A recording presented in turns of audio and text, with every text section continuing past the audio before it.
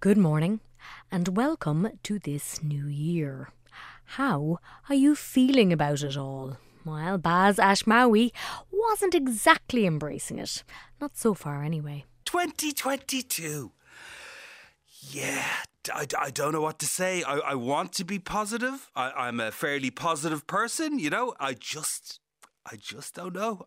I'm a little numb. But it's hard, is what I'm saying. It's hard to just start high kicking your way into work today a little bit. Do you know what I mean? Yay! 2022! New year, new me. If you're one of them, you sparkly, shiny, new me kind of people, you can just back up. Just stay away for a minute. You go back in your box and turn on your high heels. Seriously. As I say, I'm positive. I try to find the light in even the darkest of situations. But we've all been to the pandemic puppet show. You know, we've seen the strings, and like many of you, the normality last night of sticking straws up me schnoz. It's just how astonishingly normal that has become. Oh, he's not wrong there. Pinching out the gloop. 1, 2, 3, sometimes even 4 drops. And then the white knuckle wait for the line. But Baz, in for Ryan, seems to have quite the swirl, if he does say so himself. I have the most sensitive touch, seemingly, in the house. It's been voted. Tanya's quite brutal, and the kids have opted for me to do it. So I have a good touch. So now, doing that last night with the fear that what would happen if I can't come into work this morning, that would just be a mare. And like many of you, the normality of just spending your time doing things like that, so weird. But if Baz has a gentle twirl right up there, mind you, right up, Conor Pope too has some tricks up his sleeve. I've become so skilled at taking the antigen tests. I think I might open a clinic because in the early days of the antigen testing, I was just whacking it up my nose and hoping for the best. But having watched so many videos, I now know that you need to bend it around a little bit and you need to push it up until your eyes are practically streaming. Yeah.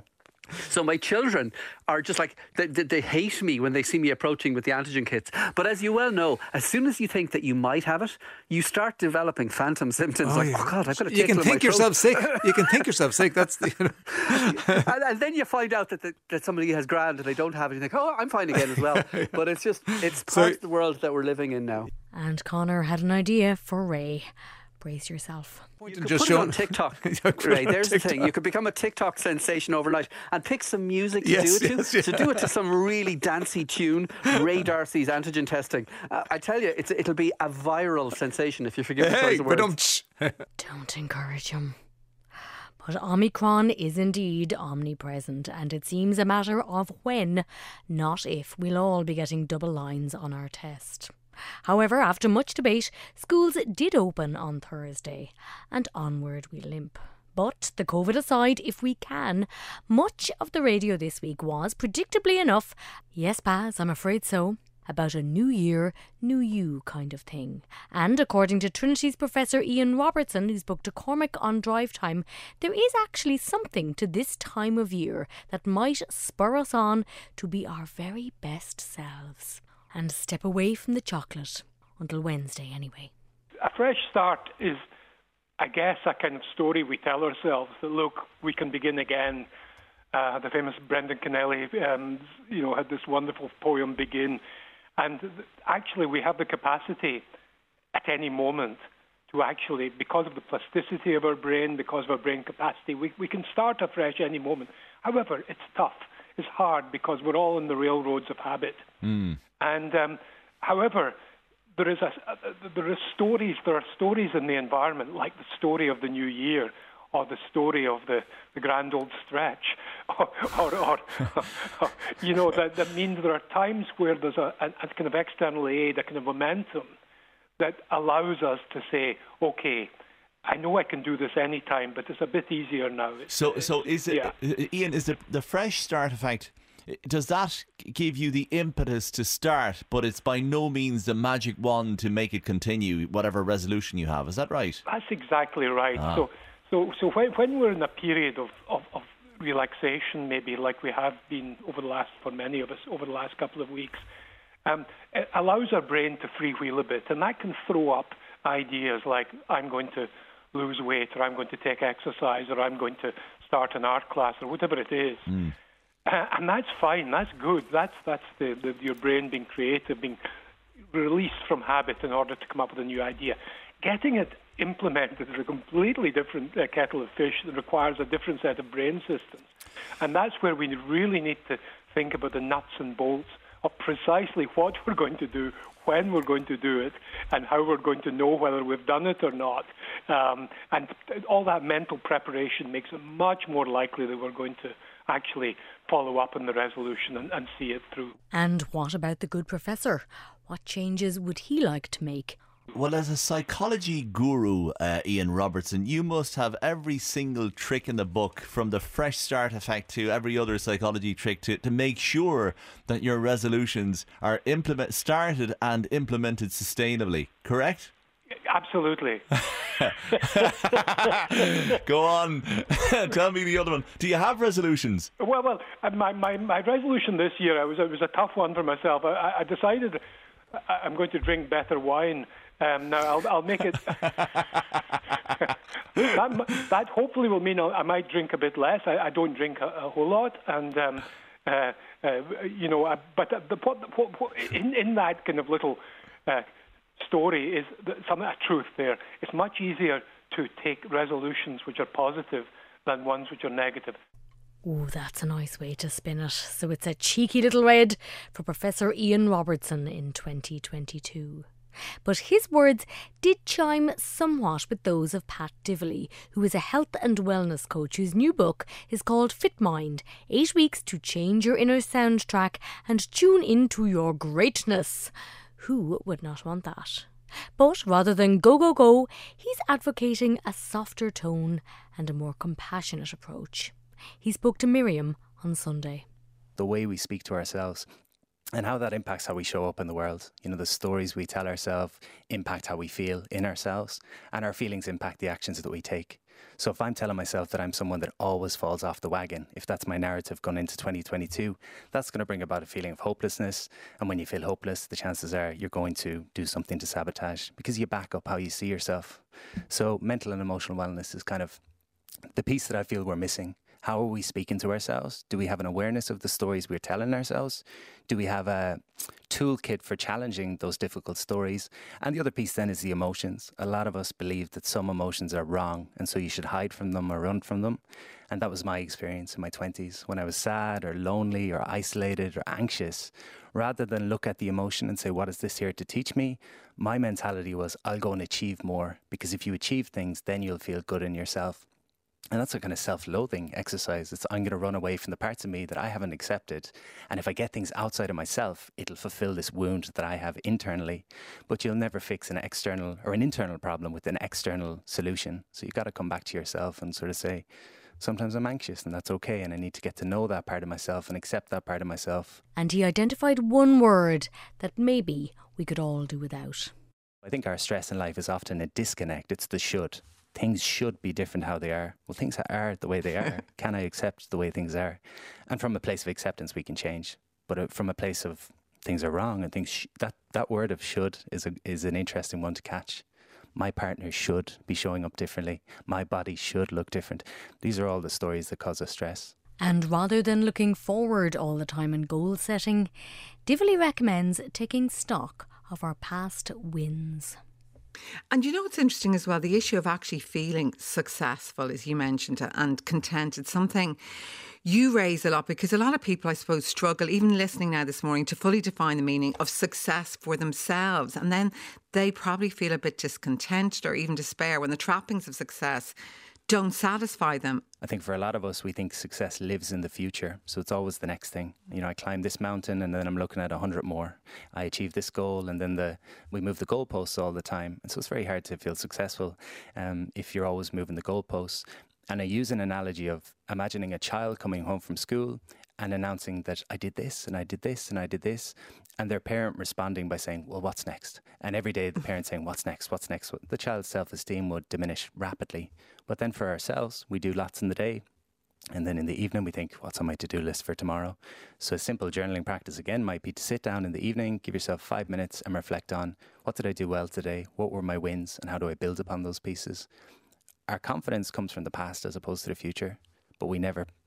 Well, I shouldn't speak in generalities, but sometimes we forget to press pause and reflect on how far we've come. So if you can measure backward rather than measure forward, I think your confidence will skyrocket this year. Really interesting. If there's someone listening this morning, Pat, as we close now, feeling maybe a bit daunted by either their New Year's resolution or their lack of them, what's one piece of advice you would give people this morning? I think that piece probably on reflecting on your wins.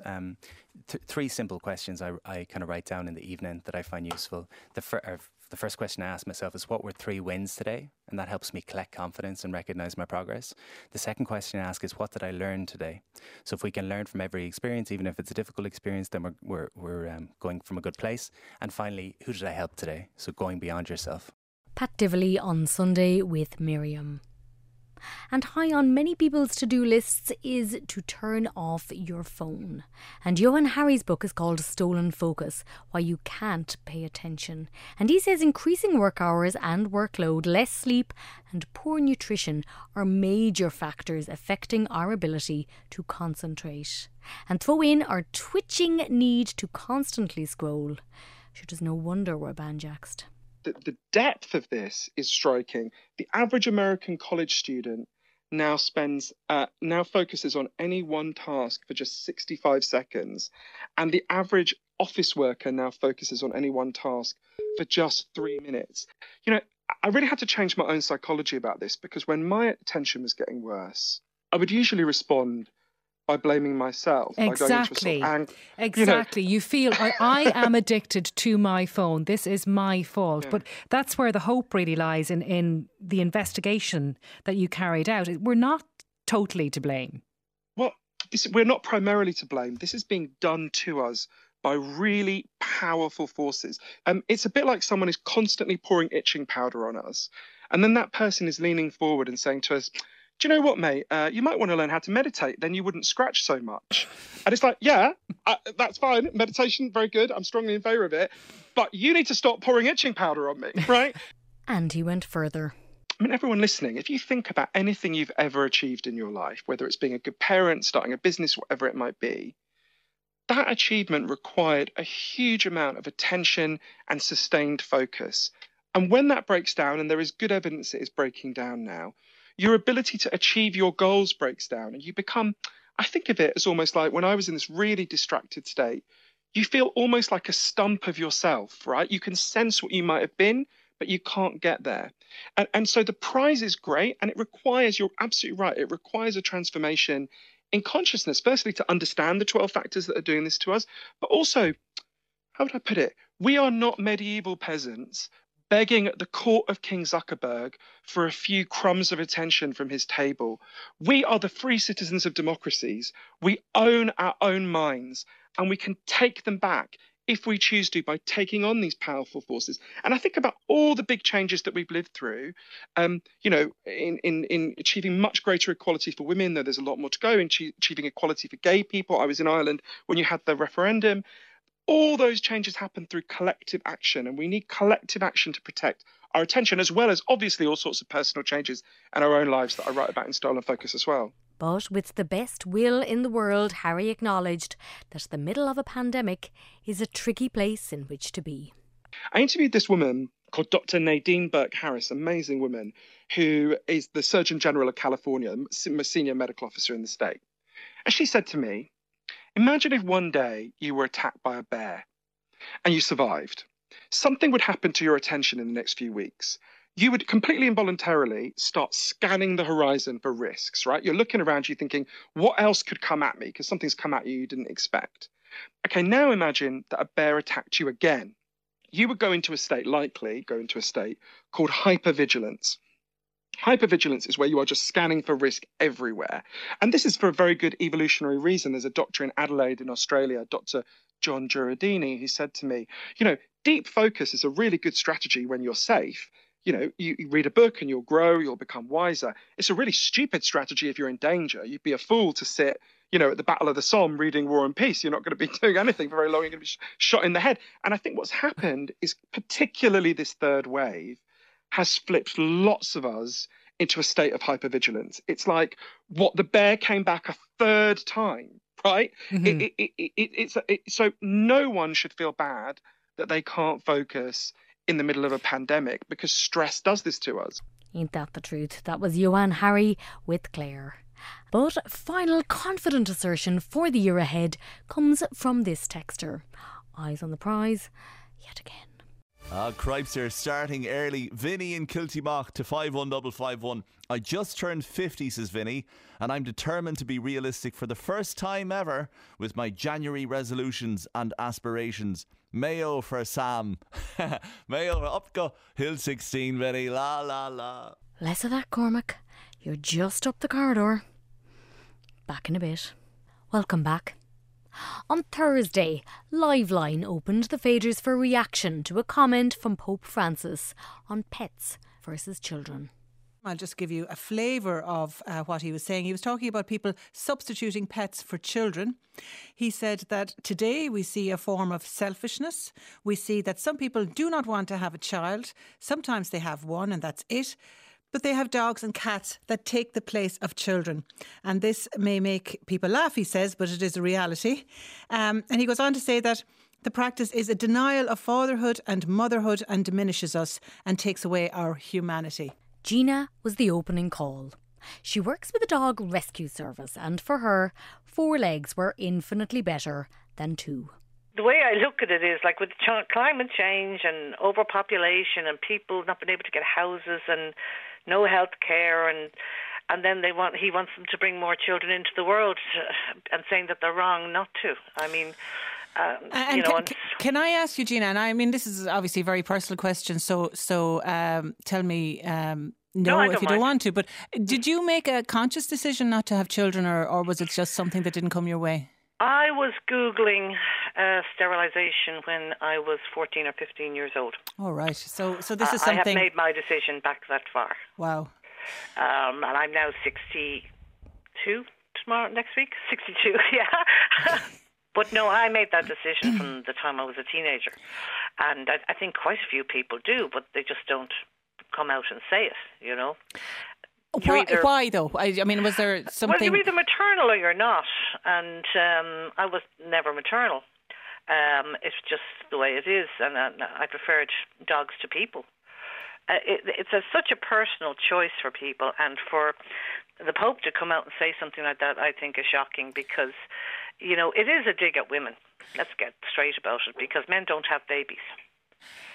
Yes, well, I suppose he did say it diminishes motherhood and fatherhood. Yeah, so he was inclusive in that way. But can I ask, and you're right, of course, that when decisions are made about children, you rarely hear anybody judging men for not having children. And other callers got in touch, amongst them Emmanuel, who felt that environmental concerns and falling birth rates were perhaps an issue, but for him this was a matter of personal choice. I would find it a little judgmental from the Pope's point of view. People have various pains in their life. They have historical reasons. They have all types of perspectives on the human condition. And sometimes people are not able to cope with children. Maybe they could cope with a dog or a cat. Or people have different ways of coping in life. I think that to just come out with a statement and say that people are being selfish, I think that everybody has to make a decision from their own perspective. Everybody tries in their life to do what they can do. And then Jason phoned in. He has 3 dogs and 2 small children. But for him, the words of Pope Francis were wounding. I'm incensed by it. I was going to say... Absolutely incensed by it. I was just going to say... How dare he call me a selfish individual? I have 3 dogs because I'm not a selfish individual. I took a rescue dog on because I'm not a selfish individual. I went to the extreme lengths, more than anybody you could argue in history, I would say. And I don't say that lightly, Katie. There's $100,000 to have 2 children and to be able to travel the time off, the lengths that myself and my wife went to have children is pretty unique. Okay, I can't see many couples like me, but they're growing. They're out there. There are people who are having a career. They're going off traveling. They may have heart conditions. They may have problems in their lives. They may have issues with their lives. They're getting married later. They're deciding to have kids maybe later in life. And the science is allowing them to do this. So who is a man named Francis who's never probably had sex with a lady in his life? Okay, doesn't know anything about. Okay, I'm sorry, it's called sex, isn't this? I'm sorry, but that's what we're talking about here. I mean, that's how children are got, isn't it? And if a man who's supposed to be representing Catholics throughout the world is going to go and stand up and say we all better go out and have some more sex, well, then he's talking through his hat. And he needs to come out and apologise. And I officially, on the radio in Ireland, myself, I resign from the Catholic Church completely now because I've no faith in the director whatsoever. If the director of a company is insulting his staff, which is exactly what he's done, he's called them selfish and layabout, and that you're going to pay for it eventually.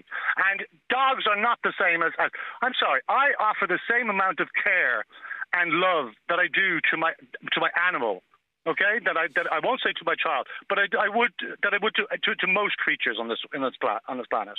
Okay, obviously you have a bond with a child which goes stronger than that. But animals, of course, they're earthlings. I share this planet with their time, so I will treat them with the respect they deserve. Of course I would. How is that selfish? And of course people use them as crutches. That's what they're there for. That's what they're there for God's sake. When you've no one else to lean to and to trust, my God, you can get the trust out of a dog. If that's what you need in life to get through, well then God bless you. And Jason wasn't holding back. He's insulted animal owners, and he's insulted people who are struggling with childbearing. And that is not just me, it's a lot of people out there. If I'd heard this news just after the day my wife and myself had failed our first IVF, holy Jimmy Mac, what would I have thought then? My God, I wouldn't be on the phone to you, Katie. I'd be running to Dublin. I'd be running to Dublin to be actually taking over the show. Okay, that's how sensitive I'd be about it. Because it's extremely upsetting, and I feel for people out there going through what we went through, and I wish you all well and persevere as best you can, because if you do get children at the end of it, my God, everything else just fades into insignificance. Thursday's Liveline with Katie. On Arena, the Stanislavski method paved the way for method acting. What's my motivation? And all that. Film lecturer Stephen Benedict joined Sean to remind us of this rather infamous put down. Marathon man Laurence Olivier and Dustin Hoffman. People often recall that event, and I think they misinterpreted. What happened was that there's a scene where Laurence Olivier's character is going to drill through Dustin Hoffman's tooth and to extract not only the tooth but information from him. And Hoffman, in preparation for the role, stayed up all night and ran around the block 3 or 4 times and exhausted himself to prepare for the situation. And Laurence Olivier arrives on set and, my dear boy, have you tried acting? And which a very, very condescending dismissal of the preparation that Hoffman was delivering, because they simply had 2 different approaches. You know, there's different approaches to acting, but sometimes you get a method actor coming up against a method actor. Sparks can fly. And Dustin Hoffman made a movie with Meryl Streep in 1979, and Kramer versus Kramer. Yeah. And it's a movie about a divorce, very, very contentious divorce. And in order to prompt Meryl Streep to give the response that he wanted from her, what happened was, just before they made the movie, Meryl Streep's boyfriend, John Cazale of The Godfather Part 2, Dog Day Afternoon, and The Deer Hunter fame, he died of cancer. And there's a scene in the courtroom on the witness stand, when Meryl Streep is on the witness stand, and Dustin Hoffman started to goad her and started talking to her about her relationship with John Cazale in the most personal terms, in the most offensive of ways. And she turned white, but she didn't shout back, and she didn't lose her temper. She said very calmly, she said, if you want to use method techniques like emotional recall, which is what method acting is about, if you want to use emotional techniques like emotional recall, use it on yourself, not me. So my point there, Sean, is that there is madness to the method. Yeah, okay? Yeah. You can go far too far. And, you know, Hoffman is a terrific actor, but phenomenally competitive, which I can't understand, because acting is not competitive, it's collaborative. Team game, for sure is a team game. From Arena. Spring is coming, and Philip and team are all over this one. Ladies and gentlemen, the 5th biggest daffodil producer in Ireland, who says that we don't find you the most fascinating guests on this programme. Dara McCullough, good morning to you. Good morning. We're not skimping, but Dara is in a bit of a pickle. He can't get vaccinated workers. Generally, 99% of my pick and crew are from Romania, and I've had the same crew come back to the farm every year for the last 10 years, and it's about 20 to 25 to 30 people. And generally they jump on a plane in sometime in early January and stay with me until sometime in late March. And we comb the fields every day between those 2 points. Problem is, of course, with Romania, they won the lowest vaccination rates in Europe. And when I sent the word out to Romania before Christmas, lads, would you please get vaccinated before you come over here, it really put my mind at ease. No, we're not interested. And there was a lot of arm twisting and wrangling, and in the heat of the hunt I've had to settle for antigen tests, and I don't know if that's going to be effective or not. It's going to take me a lot of time every Monday and Thursday morning, but it's the best I can come up with. And then Philip, ever the provocateur, asked this. Try not to laugh too hard at the answer to my next question, please. Have you tried training Irish people to do this job? Well, I say you have because during the last recession back in 2010, 2011, 2012, I had a field, a 23-acre field beside a really busy road, a road where there's about 20,000 cars go by a day. And it was basically like a 23-acre billboard that said, we grow daffodils, and there was people out picking every spring, and, you know, there's work here. Every year I get phone calls from Eastern Europe, from all over the place saying, hello, you have jobs, yeah? Yeah, I have jobs. Okay, we're coming. Grand, here's the rate and this is the accommodation and blah, blah, blah. Yeah, no problem, we're on the way. So I never got a single call from an Irish person during the recession. I don't say this as, you know, finger wagging or anything like that. You know, this is a sign of a strong economy where people have choices. But the reality, Philip, is that Irish people don't want to pick daffodils or work in fields where, you know, we're harvesting crops. And it is, as Dara freely admitted, backbreaking work. But as a national leader in the daffodil world, where do all the flowers go? Prepare for a Brexit twist. When you say, you know, do we have the Irish daffodil market cornered, you'll be shocked to hear that probably 95% plus of my daffodils never darken an Irish shelf or shop. They're all put on lorries and sent, exported out of the country. So it's one of the few crops that we can go toe-to-toe with any grower anywhere in the world. And funny enough, Brexit has been a great thing for my business of daffodil growing, because the UK is the source of 80% of the world's daffodils, but they have a serious problem on their hands. Number one, getting the crop picked because they can't get staff or they can't bring in staff, seasonal pickers.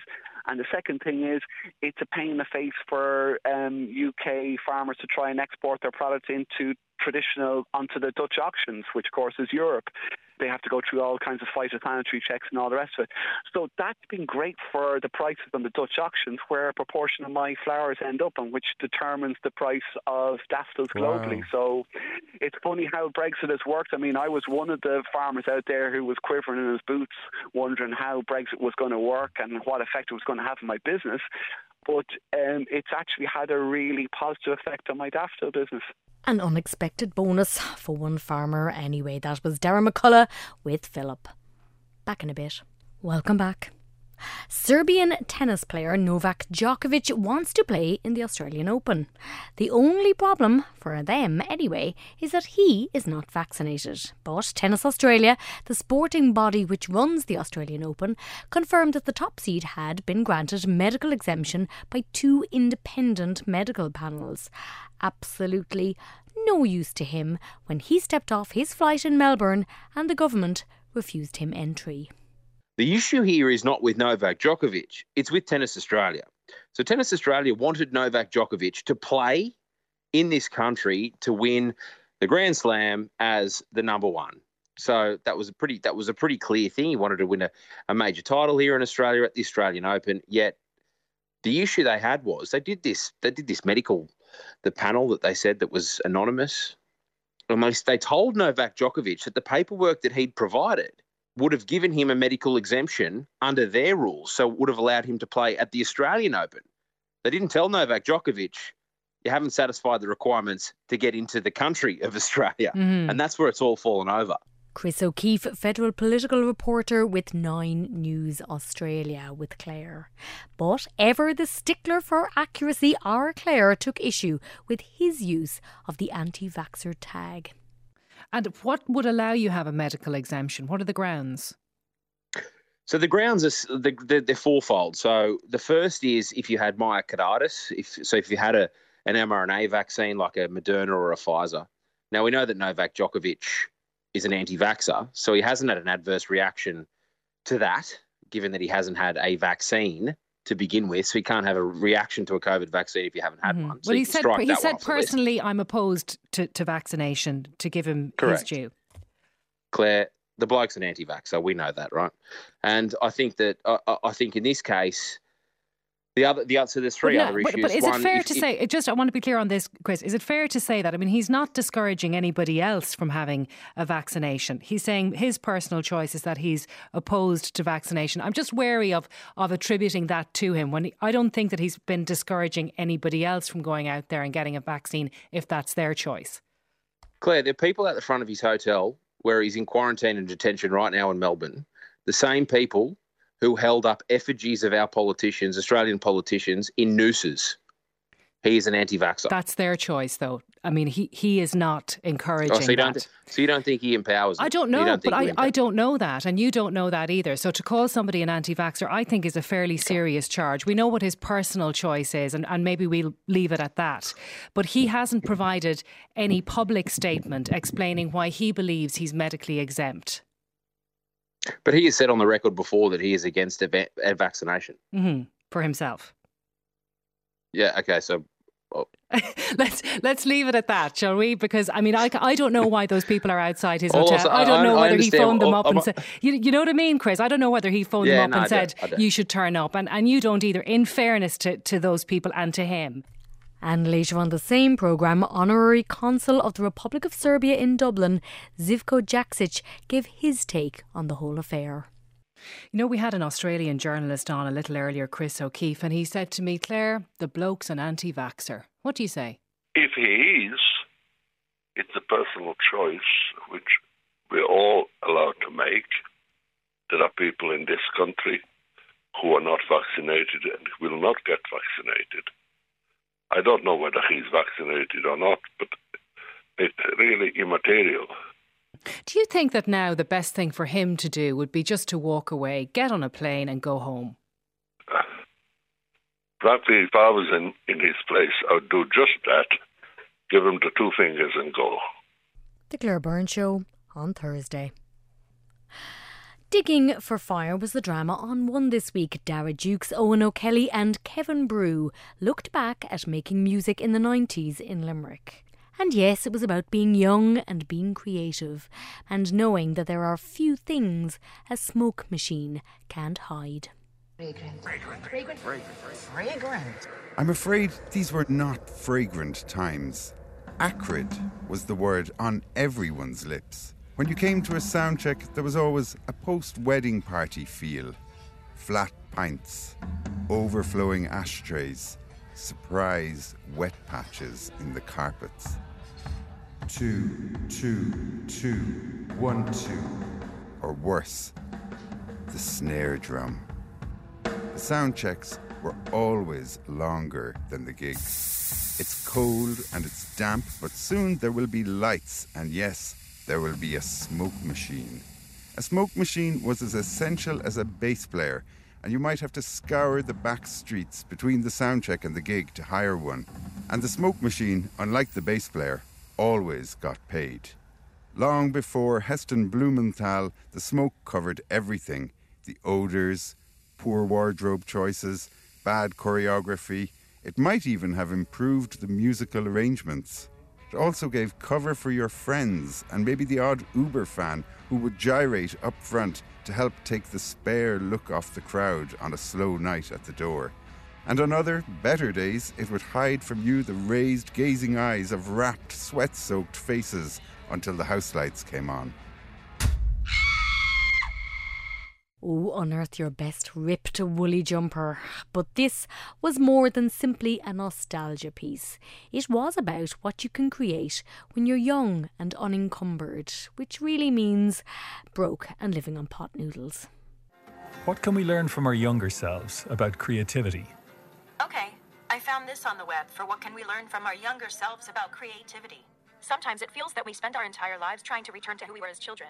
Here's what we can learn from our younger selves. In our flowery shirts, in our roller skates, in our pajama tops, with a jar of honey on standby to make a voice sing better. Everything we tried felt new and exciting, because mostly it was new to us. We braved the horizontal rain of our hometown. Limerick. We gobbled chips at Friar Tuck's takeaway. It's not a bad old city. We took a million lifts from our parents. We crossed the Whistling Bridge, now Shannon Bridge, to rehearse in Zerich Studios. And when our band played together, we were really at the edge of our competence, which created an intensity that is hard to simulate. In former ballrooms like the Glentworth Hotel, we listened for our drummer Damien to count us in. Several drumsticks later, and the journey and the success, and the failure and the nerves, and the ideas and the fights made us think that whatever happened, we have a story for people like you who were young before they were old. Because before we wrote with clarity in offices, we wrote like children, looking at words like you might choose colours for your colouring book, and less concerned about the meaning. Climb into the escalator. You can't tie your laces later.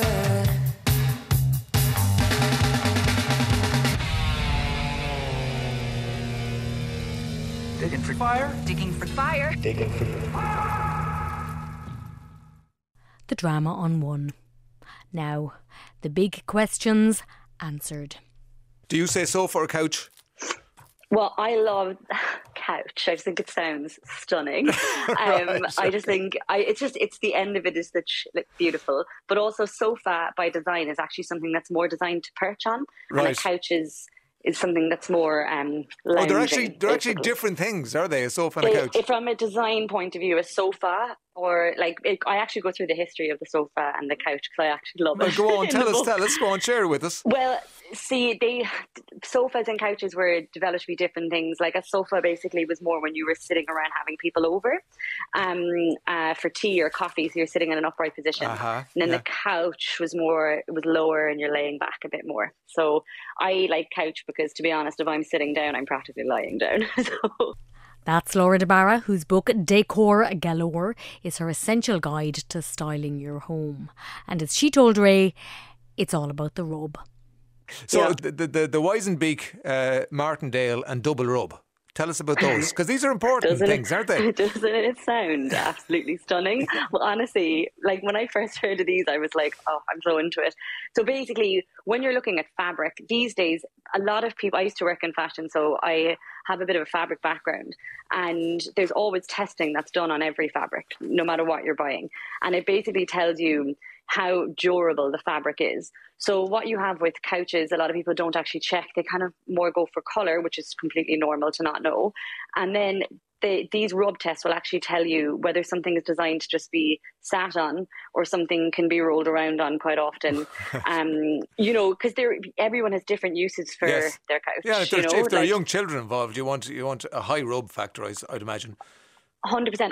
If something's, for example, 10,000 and under, that should only be something that's a decorative item that's not designed to be sat on. And that's they've tested it in laboratory situation, and they've rubbed it 10,000 times, and they've found that after 10,000 rubs, it disintegrates. Is that it?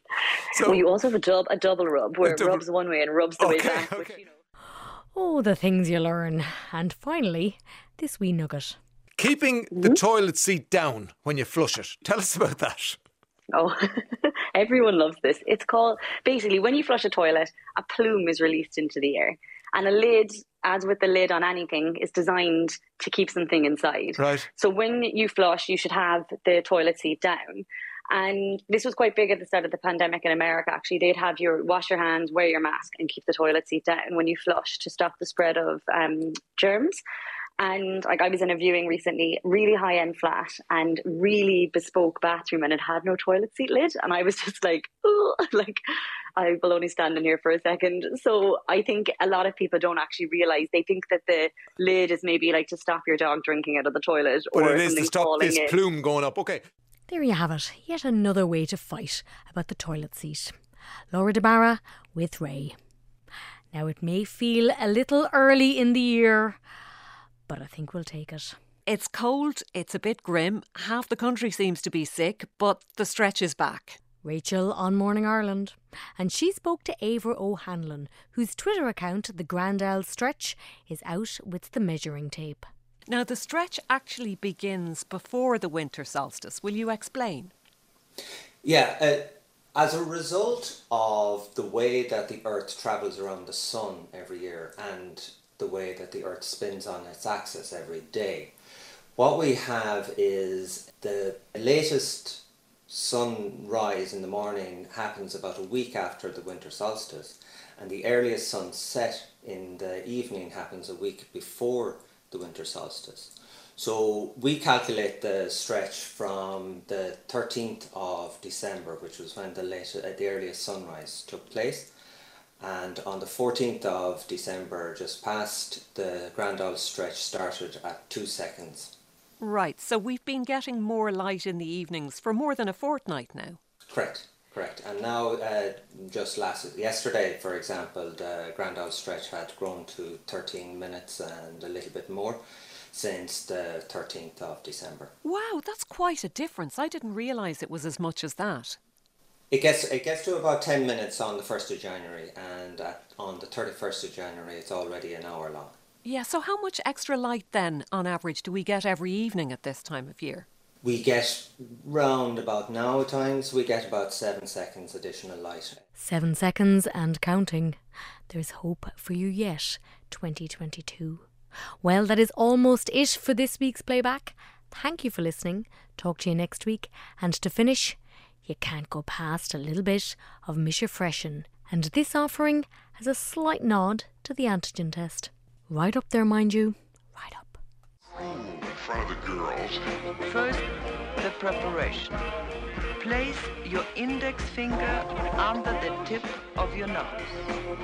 Push nose up slightly. Flare nostrils in and out several times. Breathe normally. There you are, looking positively stunning. Now, let's get back to the party.